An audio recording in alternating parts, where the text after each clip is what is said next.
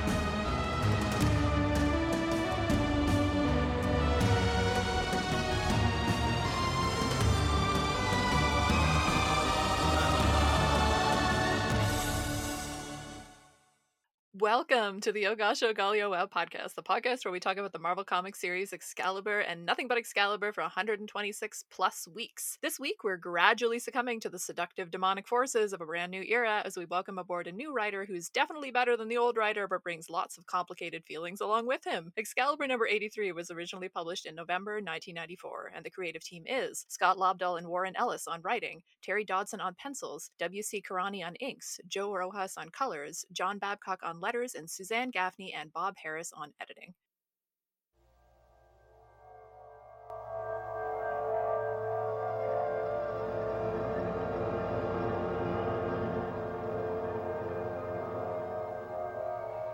Somewhere between science and superstition, there is another world. The world of darkness.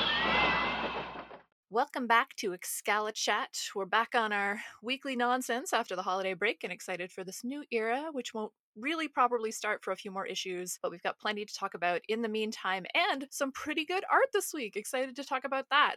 Better than we've had for a while. But who are we? I am Dr. Anna Papard. I'm possessed by the need to talk about sexy gendery stuff in comics and pop culture, in academia and around the internet, and at the Twitter account Sequential Scholars, where Andrew and I should, I believe, still be discussing Silver Age comics at the time this episode drops. I am also Kurt Wagner's unofficial PR manager, and in that capacity, I am policing Kitty Pryde's imaginary thoughts about her supposed best friend. Just like, don't compare your best friend to a rug. I mean, just like pretty basic rule of friendship, but you know, whatever. I am joined as always by Mav. What forces possess you?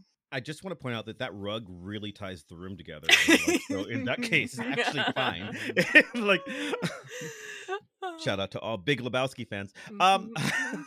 Hi, my name is Christopher Maverick, but you can call me Mav, and I am on the last 4 days of my vacation. So I'm trying to live it up and, watch some TV, work on, this and my other podcast, and really totally, I swear I'm done with my syllabi. I'm not panicking at all. Really, I am not. I'm definitely not. But I'm teaching professor of digital narrative interactive design and pop culture at University of Pittsburgh, host of this show and another show called Vox Popcast, like studying pop culture and stuff. And I'm, we're going to talk Soul Steel today. Soul Steel, you know how everybody has always been a fan of Soul Steel. It's like a thing that goes back that we've always talked about. It's a thing that everybody knows about and is well established. That's what I'm here for. Don't forget the Soul Steel brooch. Soul Steel. All kinds of things you can make from Soul Steel.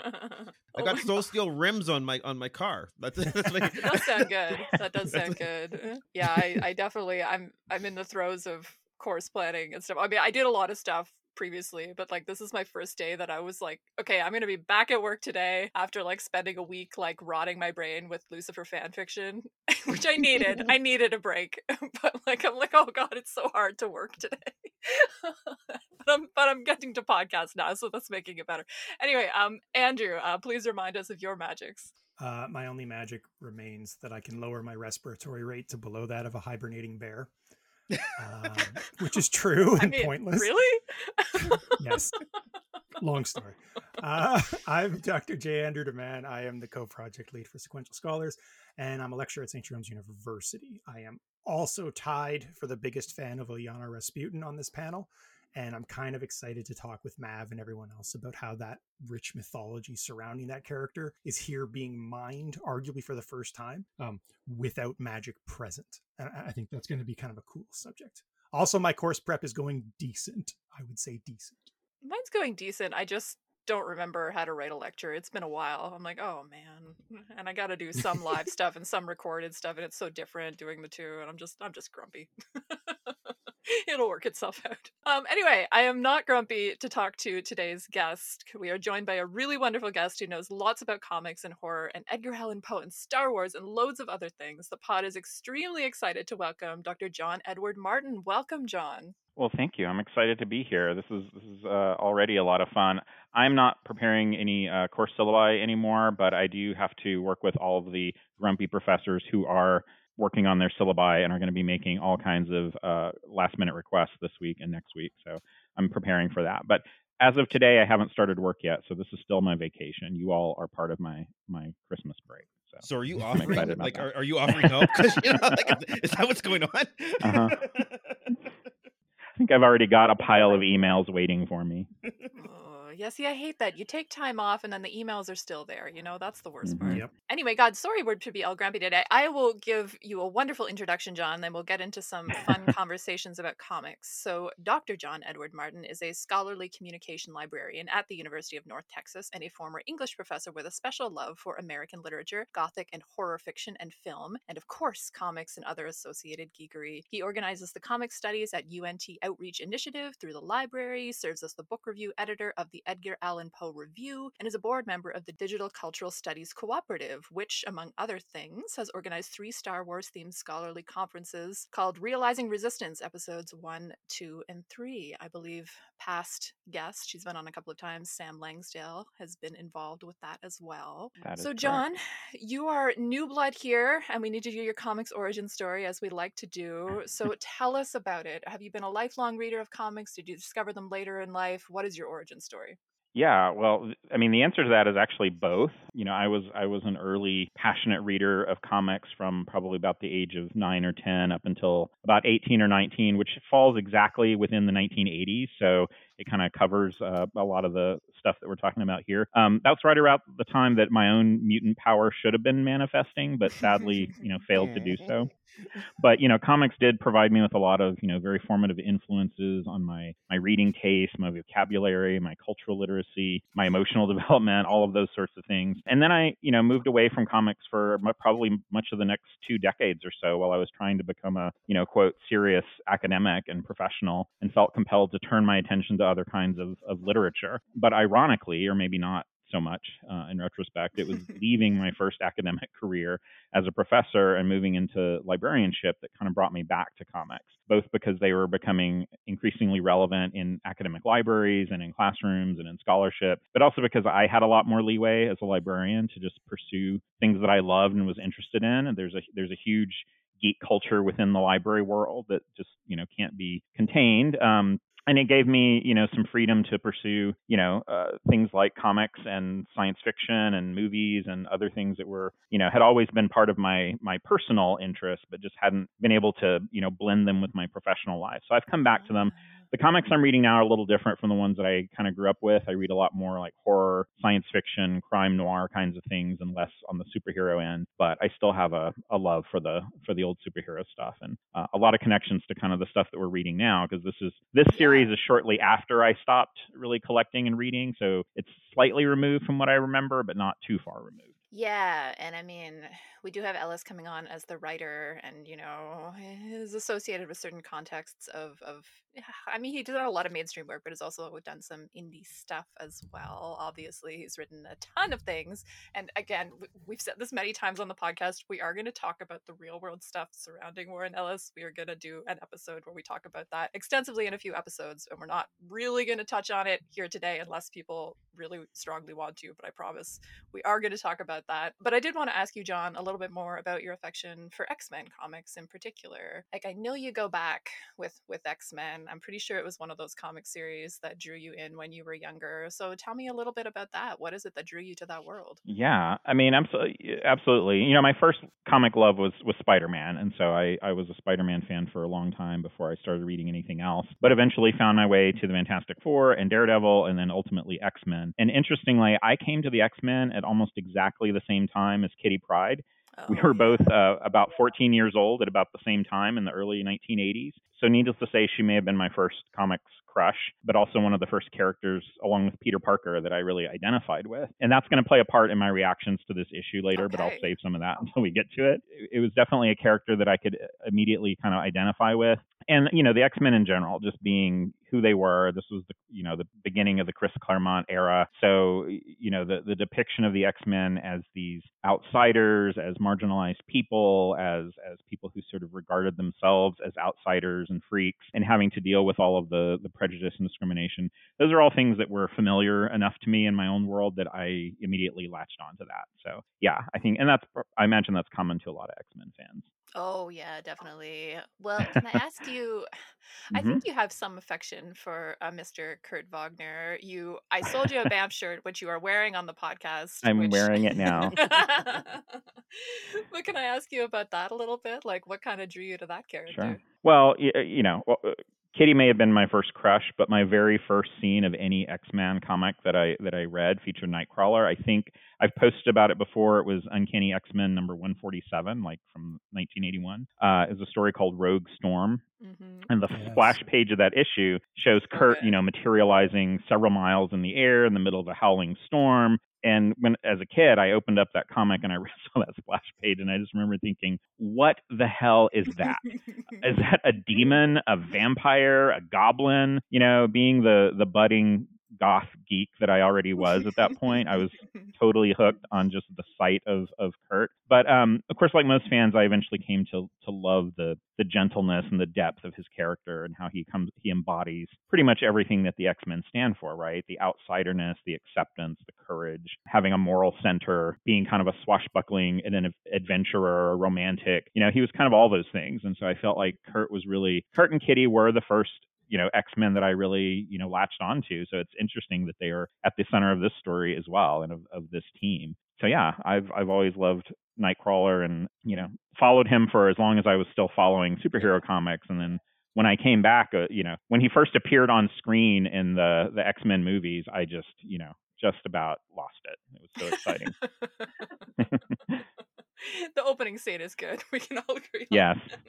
Yeah, I mean, as a whole, the movies were not great, but yeah, just seeing him for the first time. Seeing the powers kind of manifest in live action. I wanted you to mention that splash page because I know I talked with you about it before, because I did an essay about that. You were like, "Oh, that was my first memory of the character," and I really had that in my head as I was writing that piece. It's such a wonderful splash page. Okay, I want to get into some of your insights about this particular issue, so let's do our issue summary, and we will get into all of those things. So I know we've got lots of lovely listeners reading along with the pod. We'd never compare you to a rug or a special effects beastie unless we meant it in a sexy way, but even then. The room got brought together. It really brings the room together. I do want someone to do me a cartoon now of like a Nightcrawler skin rug, like.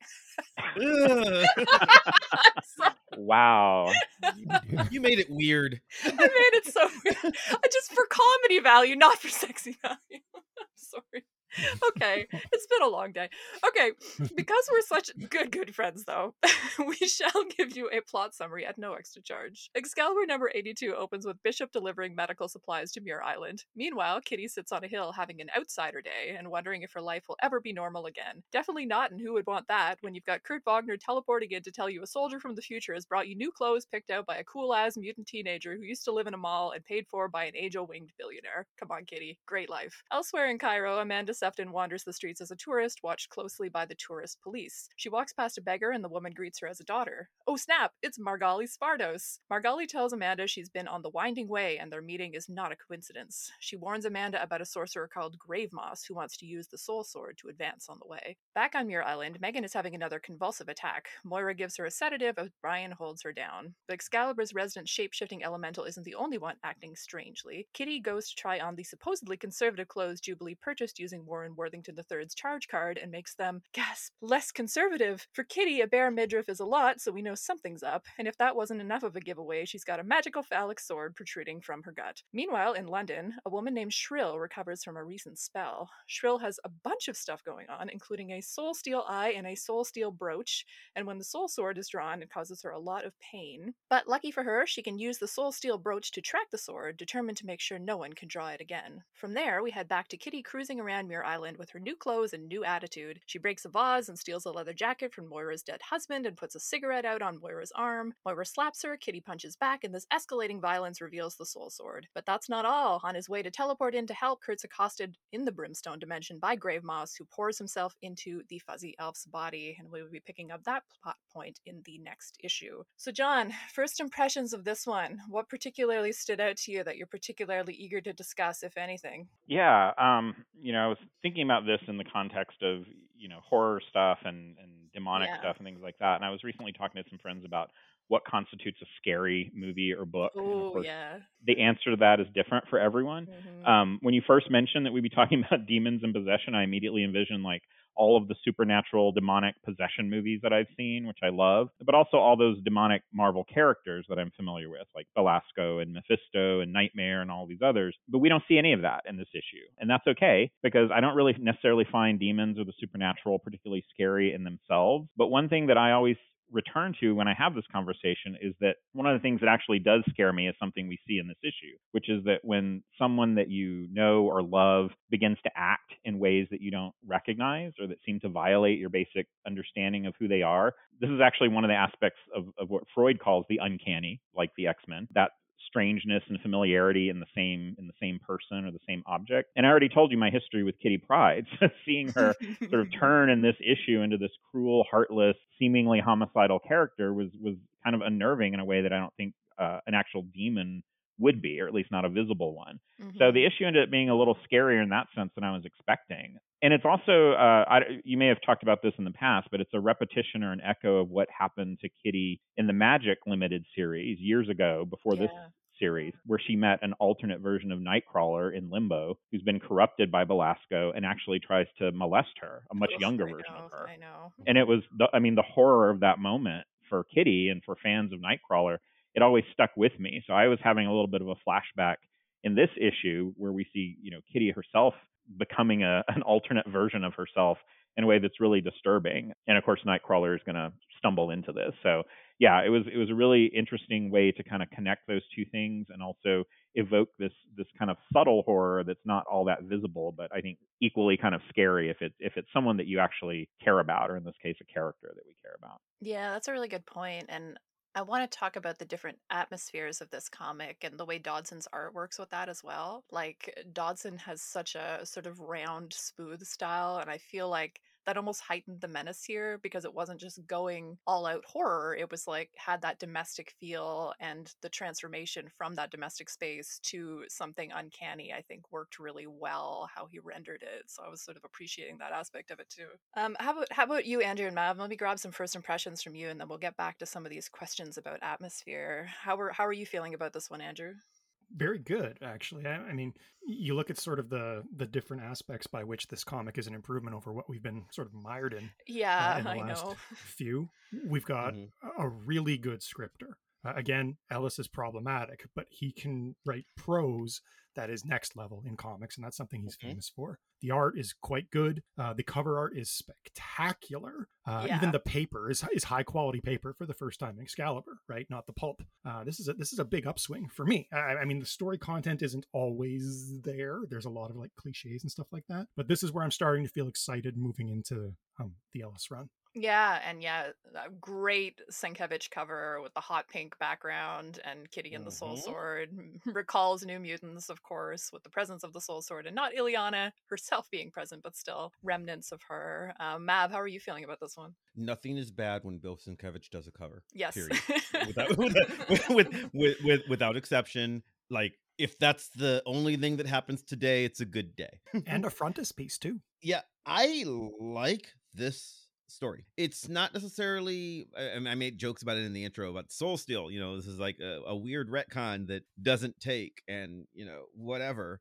That said, given the last time we tried to do a Soul Sword story in this book, this is 1,000,000 times I better. know. It is so much. I remember reading it back then and going, well, that's not quite right, but I don't care because I am intrigued and it is interesting. And I know we don't want to talk about Ellis yet. I need to at least address, for all the problems that he's had, we didn't know that back then. Yeah. Like, we didn't know any of this. So I can only read this in that present, as with the information that was allowed to me. And I have a whole big thing on the on the concept of milkshake ducks, so to speak, and canceling somebody. And this is just well written. Like, it's not even, and it's not his best work. It's not Ellis's best work, but it was part one of the Soul Sword trilogy. So reading it, I felt like, even though this was a part one, even though I don't necessarily know who Shrill is, this read like, oh, someone has a plan here. This is a story this is a story that someone has thought out. I'm getting the beginnings of a story, and someone seems to have an idea of where the middle and the end will be. It doesn't quite match up with everything. I don't know why Bishop is here. He's horribly out of character. Like, was anybody screaming for a Bishop? Yeah, it was anybody weird. screaming for a Bishop cameo? Like, I mean, he's not in character of where he was in the X-Men at the time, of where he'll ever be in the future.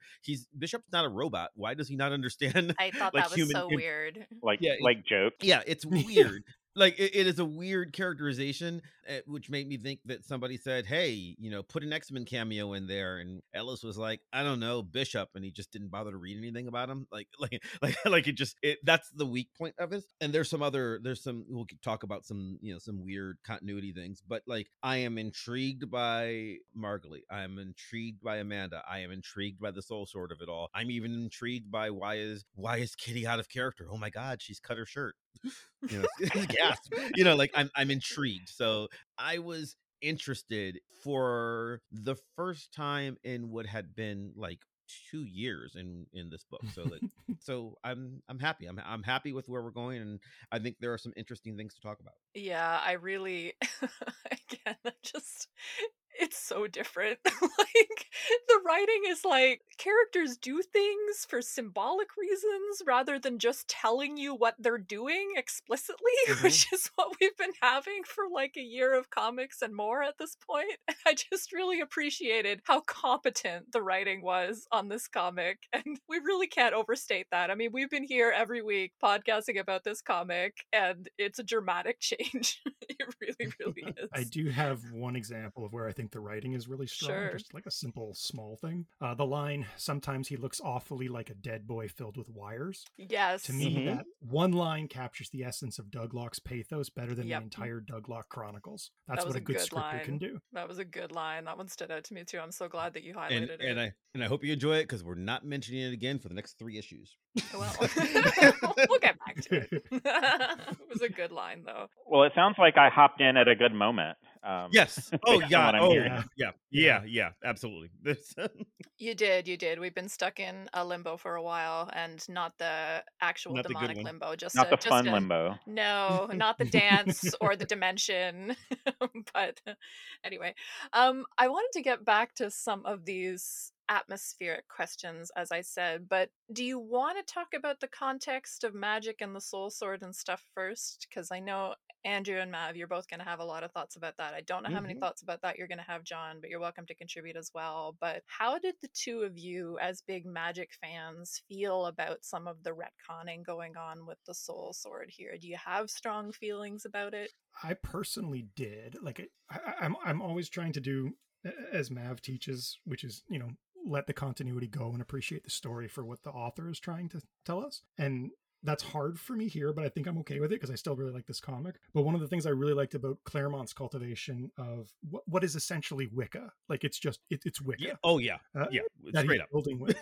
Yeah, he doesn't characterize it in the sort of public scare demonism satanic panic that I think a lot of writers really fall into. It's actually a quite benevolent force that gets misconstrued a lot. And I find that Ellis's version is a little closer to Claremont's than some previous writers such as Lebdell have accomplished, but not as far to that side as I would personally like to see, particularly as a commentary on a religion that actually exists. You know what I mean? I think the Mhm. demonization is still there more than I would like, but the story's working for me, so I'm letting it go. Yeah, I was wondering if you would have thoughts about the characterization of Ileana's relationship to the soul sword, because it's just said very bluntly, like she had a sword that drove her mad, and I was like, is that the story? Yeah. Because No, No, that it's it's wasn't not. not. really my understanding No. of the story, but Not even remotely. Not even Yeah. remotely. It's not. Yeah, that's not. It's Ellis that is doing a, his continuity thing that Matt Yeah. has talked about before. He just Yeah. he doesn't do the homework sometimes. I think he did and didn't like it. Like I think he. I mean, and I disagree with him on this. Again, I like Ellis as a writer. I disagree with the choice because I adore Magic. Basically, I adore Magic. That original limited series is brilliant. It is so brilliant, and everything that she goes through right after that in New Mutants is just, I fell in love with this character because of the trauma, and some of that has been brought back in some interesting restorative ways in the present day, in 2023, as we record this. In some of her current incarnations, they're doing interesting stuff with her again. But at this point in continuity, Ilyana was dead, and that version of Ilyana that I loved had been dead for quite some time. So he is trying to do something interesting with the concept, and in order to make that happen, he took some very obvious liberties. And this doesn't read to me like somebody who didn't do their homework. I feel like Soul Steel, that's not there. He made that up, that it never come up before, and he knows that. He knows he made it up, which means it's not just not doing his homework. It's him saying, I want to tell a different story, and I'm just going to do it, and everybody better be on board, because I'm not going backwards. I don't like when people do that. I don't like retconning for the sake of retconning. That said, the last time I saw the Soul Stored, and the last time I saw this addressed, was the Prometheum Exchange, which was a shit show. And as I've said, it's like quite possibly my least favorite comic ever. It's certainly my least favorite part of the entire Excalibur run. Is, I mean, if you go back and listen to those episodes, I did everything we could to not talk about it for three Yeah, whole yeah. shows. Like, because I hate it that much. And this is not just not that. This is something that I enjoy, even though I disagree with the mythos of it all. Yes, he ignored the lore that I love. But I can accept this as a different adaptation. I can accept this as a competent, well-told story. Like, there's a mystery here, because Kitty goes from just being contemplative and having an off day where she's missing her friends, to the next time you see her, she's walking around being damn near evil. And it's not poor writing. It's a, wow, that's a choice. What happened there? Even without me being a fan of him yet, because this is much earlier on in Ellis's career than, this is before there's an authority, right? Like, this is before some of his greatest work. Even without that, it felt like, oh, you've written something that I am interested in. You have earned my attention. Please continue, sir. Like, that's where I was with this. Yeah, I mean, I'm not as deep into the lore of Ileana Rasputin as the two of you, but I was bothered by that characterization in terms of, I always thought the sword as like a symbol of her struggle with her trauma, and to reduce it to Exactly. just Exactly like that. It's nothing exactly that. happened. But like, so if it's just like, oh, the magic sword made her crazy, it's like, oh, well, that's really The unfortunate. magic sword. So for without rehashing the entirety of the Magic limited series, Yeah, just so yeah. people can know what we're talking about, the Soul Sword is called the Soul Sword because it is literally 3/5 of her soul. She sacrificed her literal essence, her literal humanity, her literal oneness, her selfness, in order to survive in limbo. She sacrifices 3/5 of her soul to create that blade. So it doesn't drive her mad. Many of Ilyana's problems are because, is she even like she's more without a soul than she is with one? What does 3/5 of a soul mean? It doesn't matter. What it means is this is a metaphor for this is a young woman, a 16-year-old girl who has grown up in an impossibly traumatic world to where she had to become a monster in order to survive monsters. Yeah. So it's a story of trauma, and that's what Ilyana Rasputin is. And sword made her evil because they needed an evil sword. That's what Ellis did Well, here. yeah, So because that reversal of like, it's such a great story for it to be a manifestation of her trauma that she uses as a weapon versus it to be an external force that's imposed upon her, which is what's implicit in the a sword drove her mad, Mhm. right? And I that did really bother me, and it's bothering me more as we're talking about it. But we'll have a chance to talk about it a little bit more in the next episode as well, because we get retconning of the explanation of how Kitty has the sword, and I think we're gonna have feelings about that as well. But John, did you have any feelings about this before we move on to some other stuff? Yeah, I mean, I don't know that I have any strong feelings because, like I said, this was several years removed from the last time I had read. But I was a little confused by that beginning because, yeah, I understood that the soul sword was a manifestation of Ilyana's own soul. I didn't think of soul steel as something that existed out there on its own, like adamantium or vibranium that you could just go find it, right? You could go mine it from another dimension or something. So that was a little confusing, but I thought, I don't know, maybe something happened in between that explained that. And then the idea of I didn't immediately get the sense that the sword made her evil, but it did say in the beginning, right, that it loved killing, right? Or once it was bonded Not to a true. warrior who drew it often together, they dealt pain and loved it. And I thought, I don't remember Ilyana like loving it. I mean, she did it No. occasionally, but it didn't ever strike me as something she like relished as a warrior, right? It was more something she had to do, as you said, to survive. So yeah, I think It didn't there even were work on a people. couple of moments that threw me there that I just didn't remember from the comics, but I didn't didn't pay a work lot on of people. attention to it. Yeah, well, exactly. It didn't work. That was like part Yeah. of the story. It only worked on But magic. I kind of got the point here that he's evoking a classic horror trope, which is the cursed object, right? Yeah. And it, I guess it's needed for the plot that he's trying to develop. He needed a cursed object, and hey, there's a sword in the story, so we'll go with that. Yeah, it threw me a little bit, but it didn't evoke a real strong reaction at the time. No, that's fair enough. He's using cursed object. He's using the origin basically for Marvel. He's exactly treating it like the Ebony Blade, which was Right, Dane Whitman's right. story, Mhm. and it's a different object. He literally, I mean, I get it. He wanted to tell the story about a cursed object, which is a fine thing to do. And I think you're exactly right. It's like, oh, well, we've got this convenient one, so I'm just going to pretend that's the story. Because otherwise I have to like come up with a reasoning why I have a whole brand new cursed object. But the soul sword in this book does not work like the soul sword ever had before. Its powers are different. The curse is different, like literally everything about it. It's just conveniently there. But there's other continuity things. I'm glad to too. know I didn't miss something, so that's helpful. Yeah, You missed Prometheum Exchange, but it's bad. It's bad, and it's also out of character. So I was talking with some of the Comics XF people about the Soul Sword, plot progression, about the different places that it shows up, just to make sure I had it all clear. And I was talking to Austin Gordon, previous guest, specifically about it because he's written about it for Gentleman of Leisure, and I was like very relieved that I was like, I thought I was dumb, but no, the comics are dumb.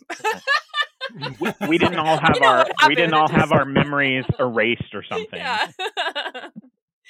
But anyway, we'll revisit that a little bit in the next episode, because Moira is going to give us an explanation of how Kitty got the soul sword, which does not make sense with what we'd previously been told. But anyway, let's talk about those atmospheric things that I keep saying that I want us to talk about. So I wanted to come to you, John, with a question about this being a reboot of sorts of the series. I do think it's a good jumping on issue because we're getting sort of an atmosphere set up. We're getting an introduction to the characters and sort of where they're at. And I wanted to ask you, as a relative newcomer to this particular comic series, whether you felt like that was effective. Like, did you feel like this setup with Kitty having her outsider day and kind of reflecting on the characters and conversation with Kurt, did that give you sort of a good sense of this world?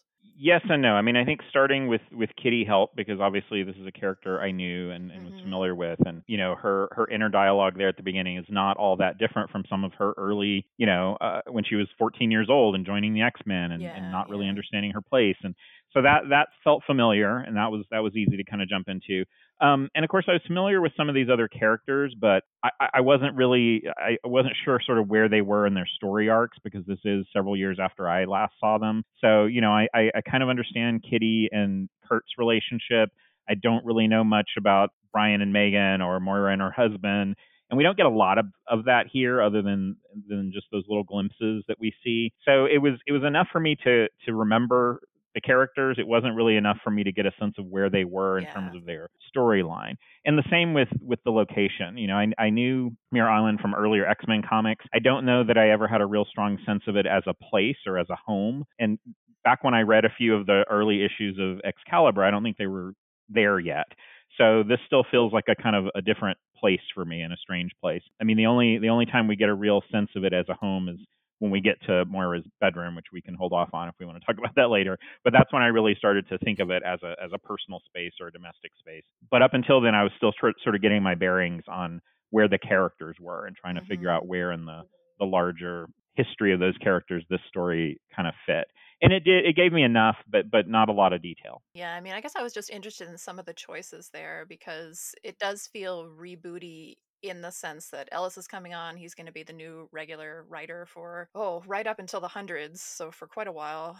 And then the deliberate choices made there in terms of Kitty, in terms of her being on the hill overlooking Muir Island, right? I mean, she is, as you say, the classic point of view character. We're sort of looking through her eyes. We get the internal monologue of her reflecting on the characters and the relationships. And then we have Kurt coming and sort of their relationship, and we see how their bond is sort of at the heart of the team. I found a lot of those choices very deliberate, but yeah, definitely we're not getting a whole full total context here, although some of the blame for that definitely has to land on the previous issues. The Britannic Megan thing, still confusing and dumb and pointless. There's no way to fix that. Even drawing a nice little romantic picnic on the roof with them doesn't fix it. There's totally a way to fix it. I mean, can I give spoilers? In I don't know, about a year, Ellis is just going to decide that he doesn't want to do it anymore, so he's going to stop. That's how it's going to conclude, because Britannic here is not behaving like Britannic had been for the last, all those plot threads about I'm no longer human, I am Britannic now, blah, blah, blah. That's not going to be resolved. It doesn't come back. It's over. We're just done with that. Yeah. All the weirdness of why, I mean, it will come up, but all the absolute bizarreness of him, that's over now.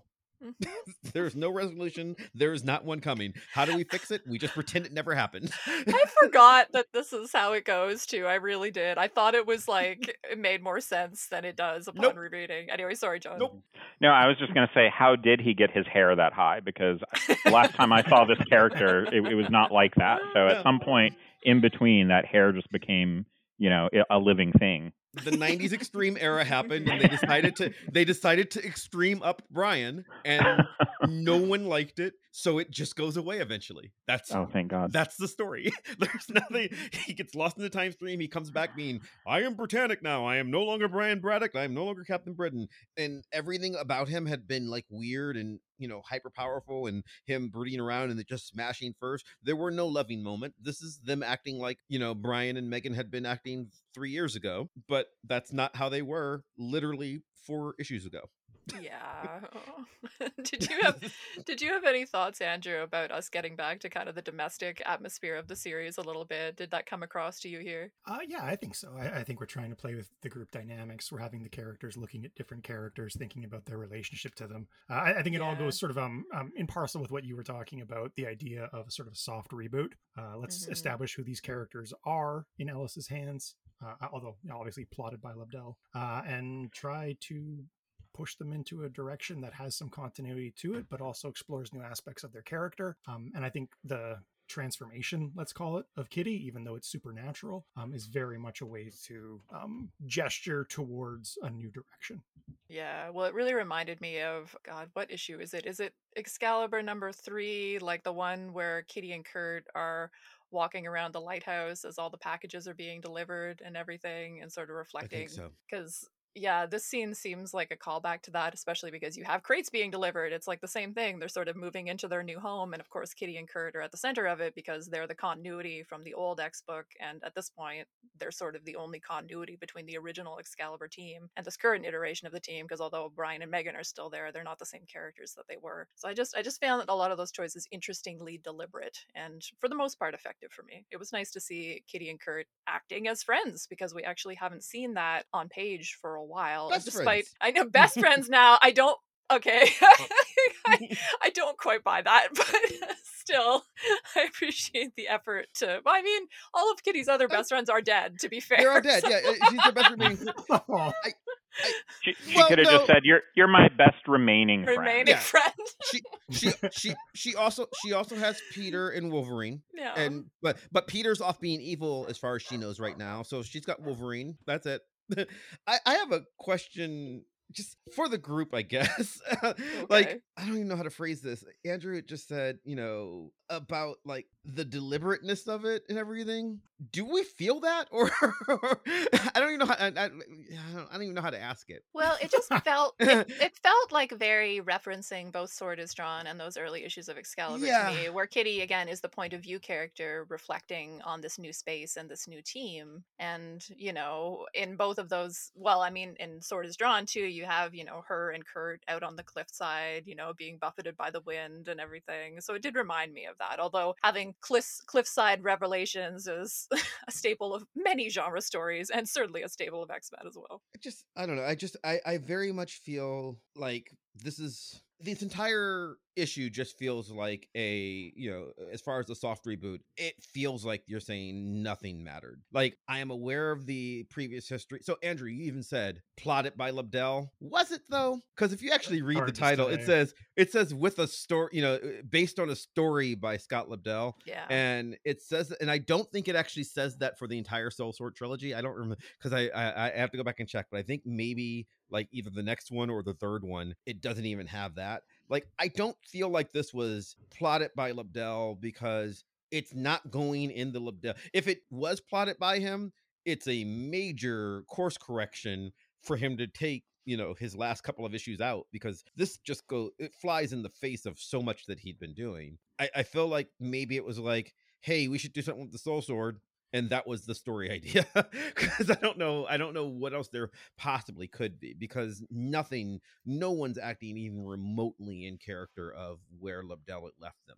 It's only not a hard reset because there's no event, right? Like, it's a soft reset, but literally only because nothing happened other than everyone's in a different character place now. Yeah, I mean, I feel like the story is probably just getting the Soul Sword out of Kitty and to Amanda, and this is, anyway, we're gonna get there. Yeah. But Yeah, anyway, I don't know how much that's Which it I'm feels more like an assuming- editorial mandate. Yeah, than I was gonna anything. say, I was assuming that would be some sort of editorial mandate of some kind, but we will talk about that when we get to it.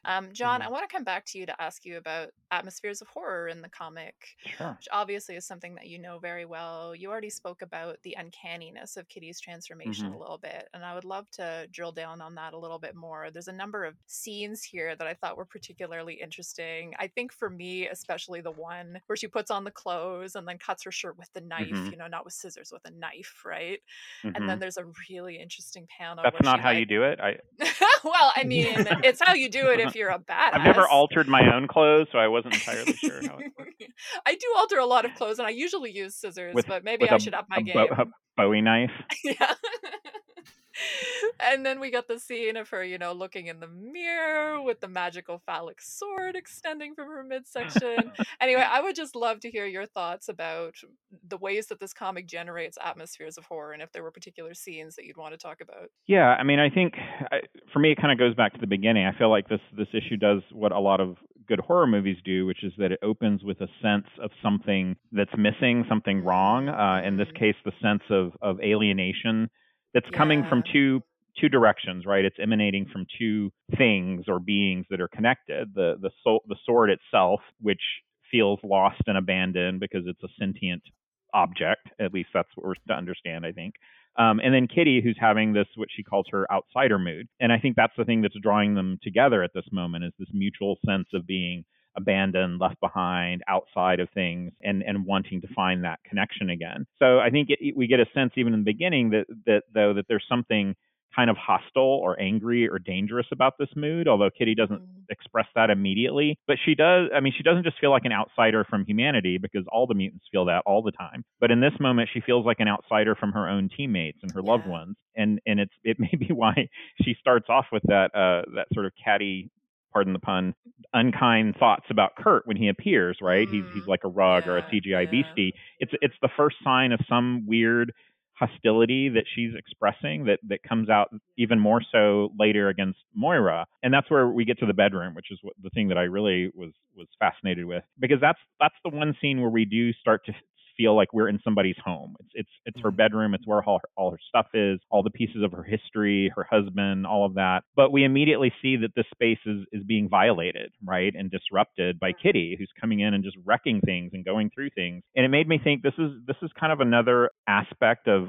possession, right? That the violation of someone's personal space and their inner life by this hostile other that has no regard for those things. So I felt like Kitty is sort of evolving over the course of the story from these kind of petty little nasty comments to ignoring Moira to violating her space and then ultimately lashing out sort of violently. And I thought all of that was sort of well done as kind of a horror trajectory, right? To take her from, I feel like a lonely outsider, to now I feel this hostility towards everybody around me, and now I'm going to go destroy their stuff and attack them. I mean, it happens really quickly, obviously. You don't get a 2-hour movie to build all of that, but I thought it was well done in terms of the way it was sort of scripted. I think one of you said earlier, it felt like there was a plot here, like there was an actual story being developed, right? And that's kind of where I could see the crossover with the way horror plots are developed through those stages. Yeah, I love that you brought up that it's teased early with Kitty's internal monologue, because I think that's a really good point, and I definitely think you can read that into it, because that is out of character for Kitty to have those thoughts about Kurt, whereas it wouldn't be out of character for, I mean, we're going to see in the next issue,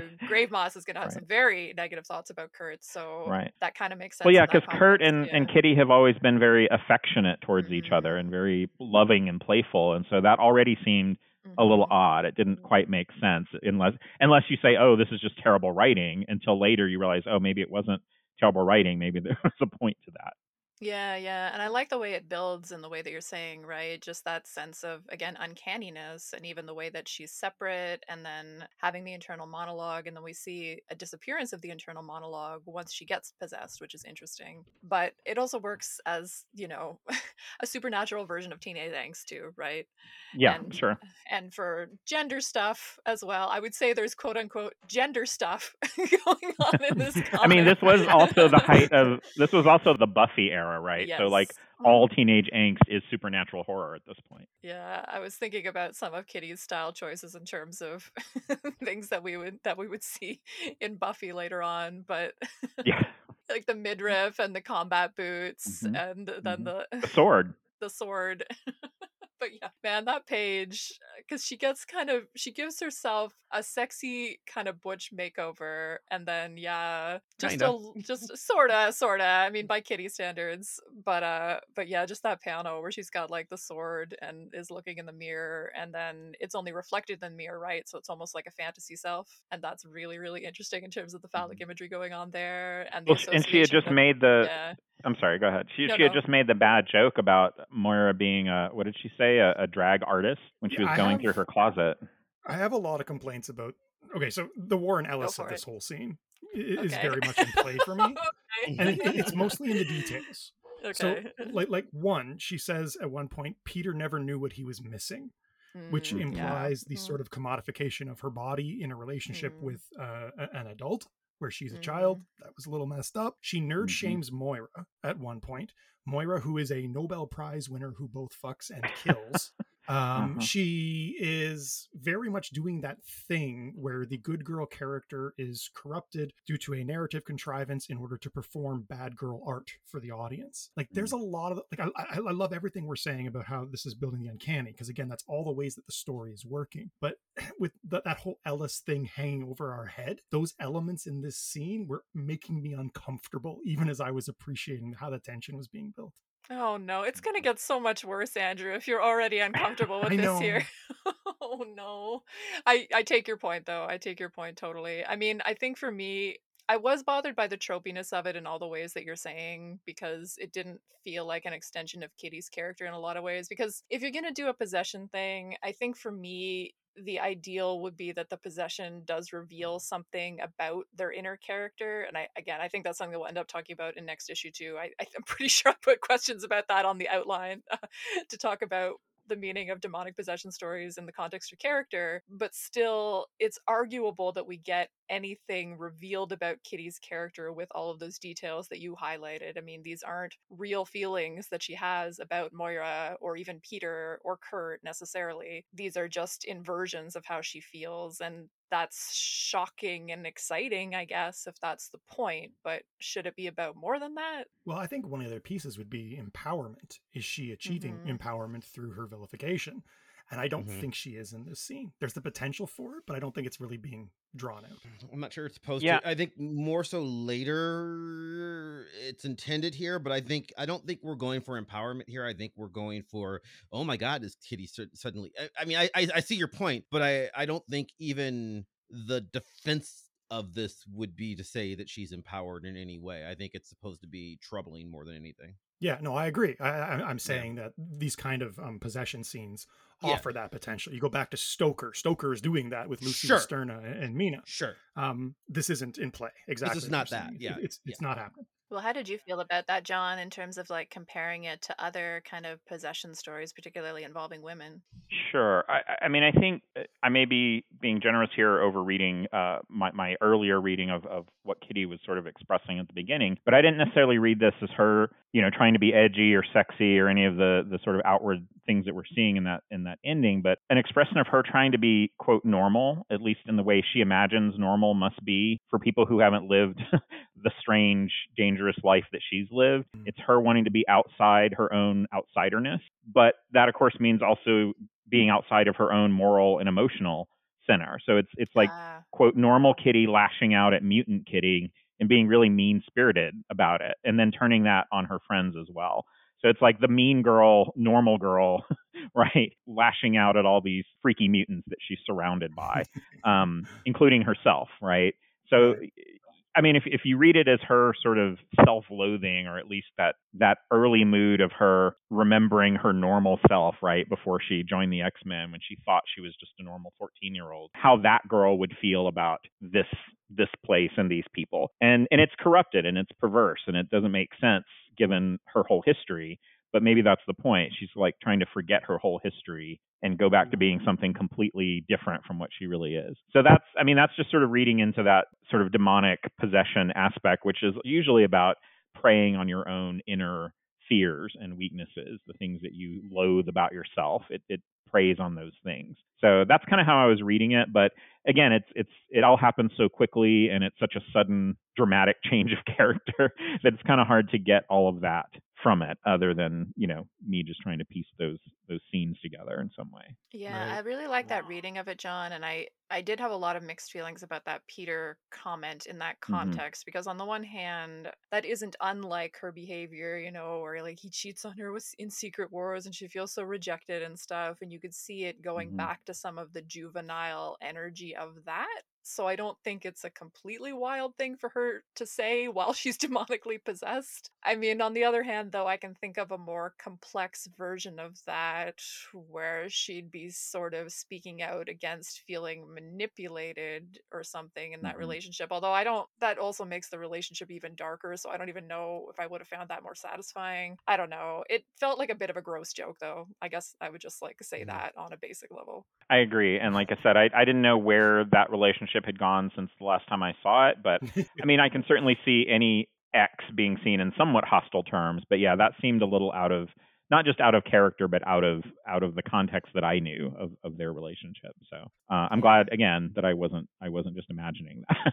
Yeah, no, totally. I mean, do we want to talk a little bit about any other specific scenes that intrigued us? Like the other one is on the same page that I've been talking about with the sword coming out of Kitty's stomach, but the second half of that page has a really interesting set of panels of Kitty moving through the space with like a set of mirrors and seeing different reflections. Did we want to talk about that a little bit? Did that scene interest you, John, at all? Mirrors are always interesting, I think, and especially in horror tropes, because they, you know, I was about to say they reflect so many things, but that would have been Yeah.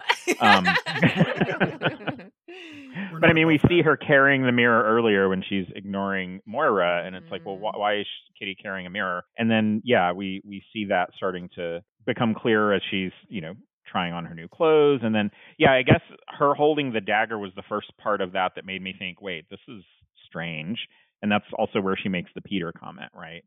So I think that was the giveaway moment, right? We're starting to see, okay, this is not right. She's not just acting moody or out of sorts. She's actually starting to say and do things that are just not her. So yeah, I think the mirrors. It's hard to know where to start because there's so many things going on with mirrors in horror, in horror stories. They're reflection, again, the reflecting on the self, which we saw her doing at the beginning. They're also portals or doorways into other dimensions, which we also know that both the sword and her whole history in limbo took place through these portals. They remind me of, you know, Ileana's, what are they called? The discs, the Stepping portal discs. stepping Yeah. discs. There we go. So yeah, all of that I think is being evoked. Now the sword in her stomach, I didn't know what to make of that. I mean, I've been listening to your comments on that because I really wasn't sure where that was coming from. Again, having missed some history of the sword, I'm like, why is she seeing that, and where is it coming from? So yeah, I didn't really know what to make of that. Yeah, I mean, we've talked about queer contexts of Kitty in the past. I mean, certainly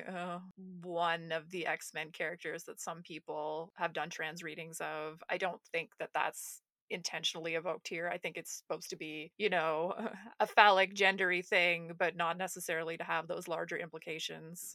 But yeah, just the use of mirrors on that whole page. I just was really impressed by the symbolism there because we have, you know, an infinity effect with Kitty facing a mirror with a mirror behind her, and as you said, it does look like a portal with sort of a shadowy figure haunting her in the background. And then we see the replication of her with, you know, without the sword in her stomach and with the sword in her stomach. And again, is that reflecting an ideal self? Is that reflecting a nightmare self? What is that reflecting? And I think the ambiguity there is really effective. That's what makes it such a appealing gendery image, right? But then that bottom half where, because we get a really cool comic effect there where like things are moving but not moving, like the same space is broken up into panels and then Kitty is moving across the space, which is one of those things that like only comics can do, and it's actually very complicated the way it works. So I don't know, Andrew and It Mav, has a did you? term too. Yeah, go for it. Polyptic. And like, Well, yeah, and I it's mean, her in fragments too, right? yes, Which is what we yes. Yeah. see The happening. deconstruction. Yeah. Yeah. Sort of like moving and fragments being evoked there. I mean, well, I mean, I'll put it back to you, Andrew, since you named the term. I mean, why use that effect there? I mean, we've highlighted a few things that might be going on. What do you think?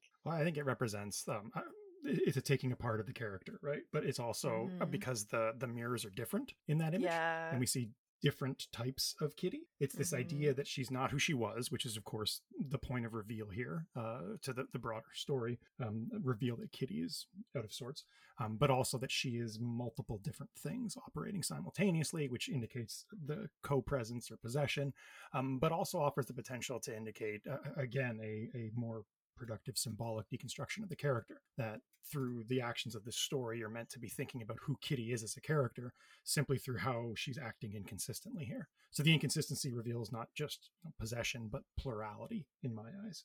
So I think that's where some of the cool character symbolism is coming in. Yeah, that was my favorite sequence from the comic for sure, and one of my favorite sequences that we've had in Excalibur for a long time. Even the box with her name on it, you know, in the foreground Which is too, as split, though, right? yeah, and Yeah. then it's split by the Yeah. panel, and then the idea of her sort of identity emerging from that box, right? Putting your identity in a box. And then the fact that the boots are in the foreground, you know, which is, I don't know, just makes me think of like, I mean, they're combat boots, right? So there's that element to it, but you know, I don't know. It just makes you think of like the power of that, like these boots are made for walking kind of thing, and like the emphasis on her walking, and even just like the moments of the walking that are chosen. It is like that thing where you pick the most movement, sort of, right? But it draws it out here, so it almost looks like she's shuffling. It's just really well done. It's a really good sequence. For me, I mean, the symbolism, and it's very obvious, but I think that Dodson and Karani are doing as much as they can to evoke the Ilyana-ness of this, Yeah, because yeah. since We see the Ilyana, armor. Kitty doesn't. Yeah, well, the armor and also the mirrors are stepping stones, right? Ilyana Mhm. has this happen to her as she passes through limbo all the time, right? In the old days, right? Like there's a lot of when am I? Is this when you're seeing me in the original Magic series and in several things since then, including recent issues of New Mutants. There's a lot of recent at time of recording. There's always a big question with her of when am I and what does it mean to be a character who is timeless and out of control at the same time, right? So you're seeing the reflections in that panel that you like, or that series of panels that you like, at the bottom, of different states of Ilyana's eldritch armor covering Kitty, which is what used to happen to Ilyana. Like, she never had control over that power, particularly at this stage. It was always sort of just from her perspective random, but usually connected to trauma. She manifested it originally as a sort of, I want to be protected the way my brother made me feel, was always the metaphor. Peter has this armor, so I'm going to have it too, because once you're armored, nothing can touch you. But Kitty already has that power. So now you're using mirrors, you're using a reflection to sort of, replicate the gift of your best friend whose brother was also your boyfriend, and you So and many she might layers. also be your girlfriend. Like, I mean, so like for all the and again, I've talked about this before, I love the Kitty Colossus relationship because of how dirty it is and because of how messed up it gets once you add Ilyana to it. And like, so it's not so much that I don't think it's problematic, it's that I think the problematicness of it makes Kitty especially, but also Ilyana and Peter, more interesting because they're so broken as people. So that's what I like about it. Like, I understand why it's bad, but I mean, but I think it's when done correctly, I think it is interestingly toxic.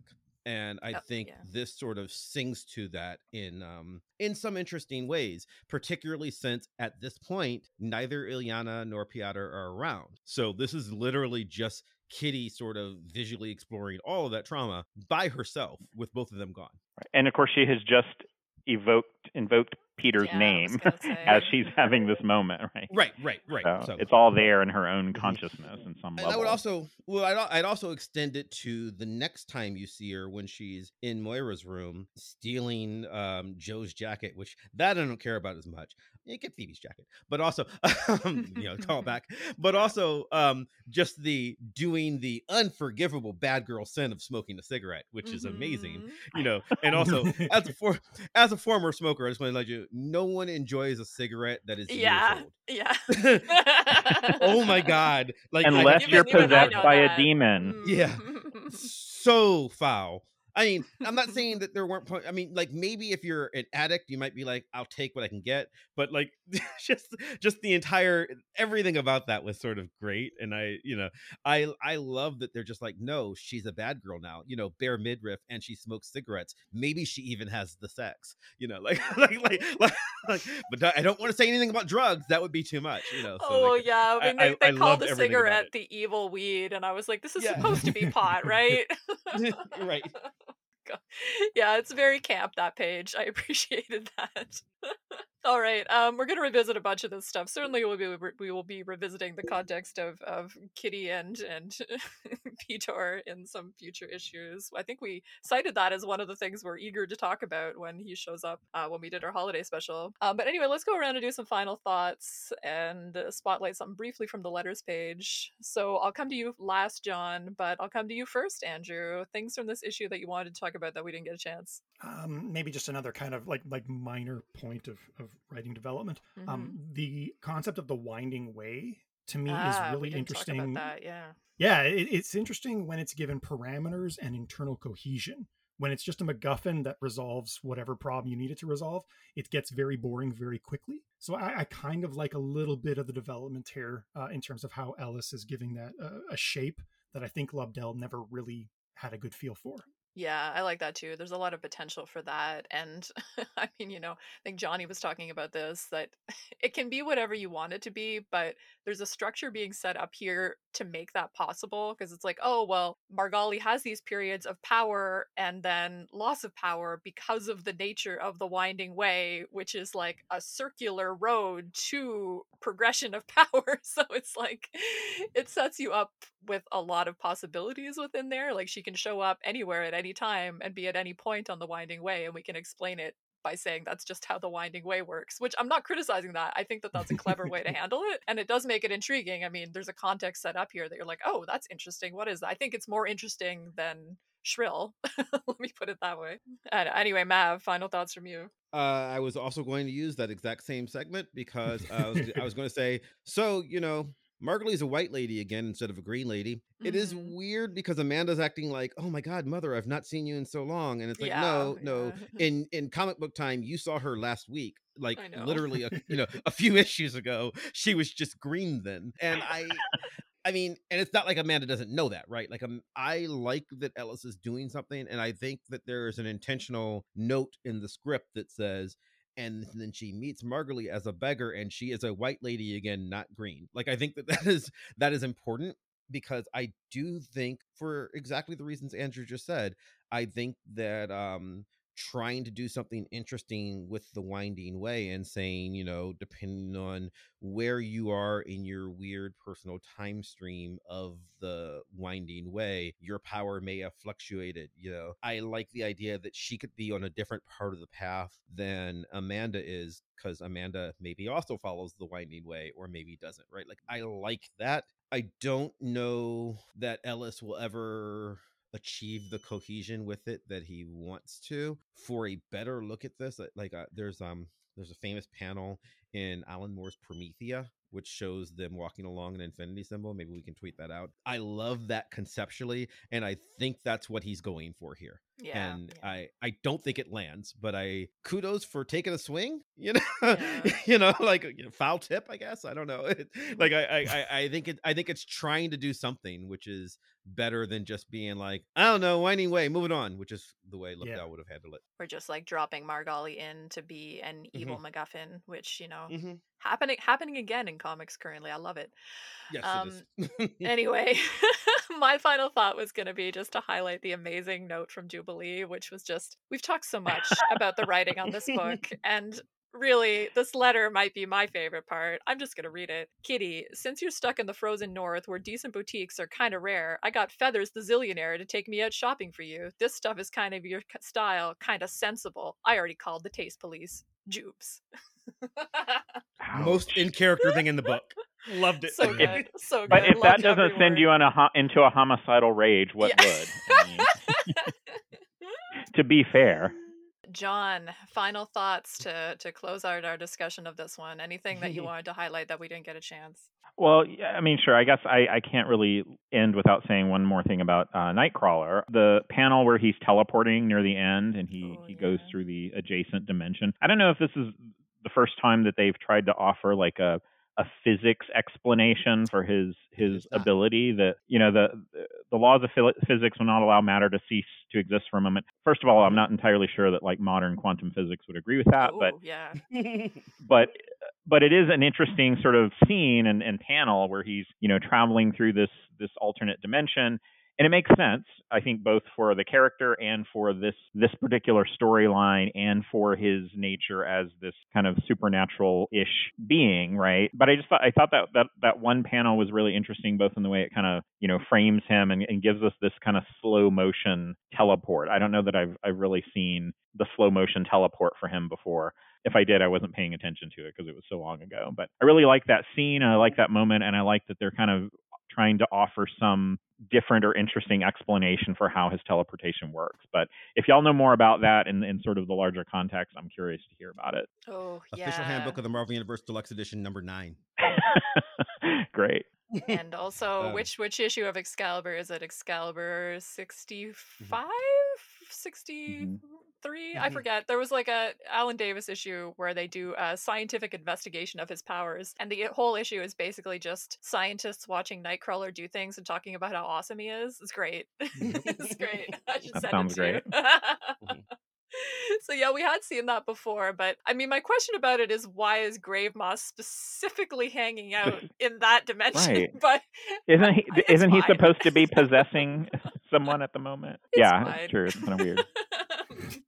But it was He's just waiting. I know, it was suitably horrific, and I did enjoy it as well. And the way he possesses him is kind of gross too. He just kind of pours Oh, himself yeah. into Kurt's mouth. Oh yeah. Good horror image. All right. I'm gonna do a Sword Strokes letters page thing just because we hadn't had it for a while. I don't think I'm gonna do an actual letter because they're long, and basically both of the letters are complaining about the new direction, and then editorial's just like, wait and see.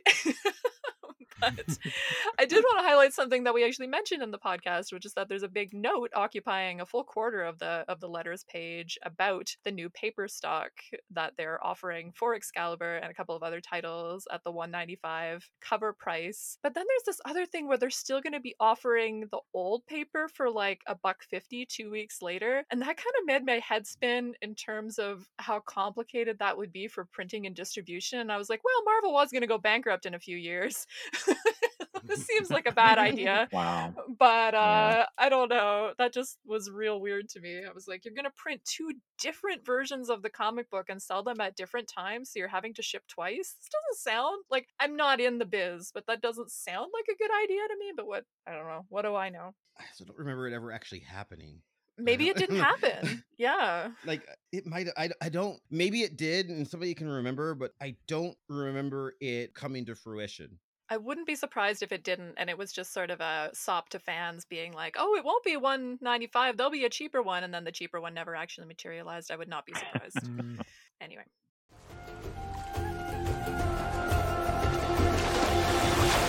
Excalibur, stop! Stay away from me! Give me the sword. Please, give it to me. No! The only placement is the bottom of this lake!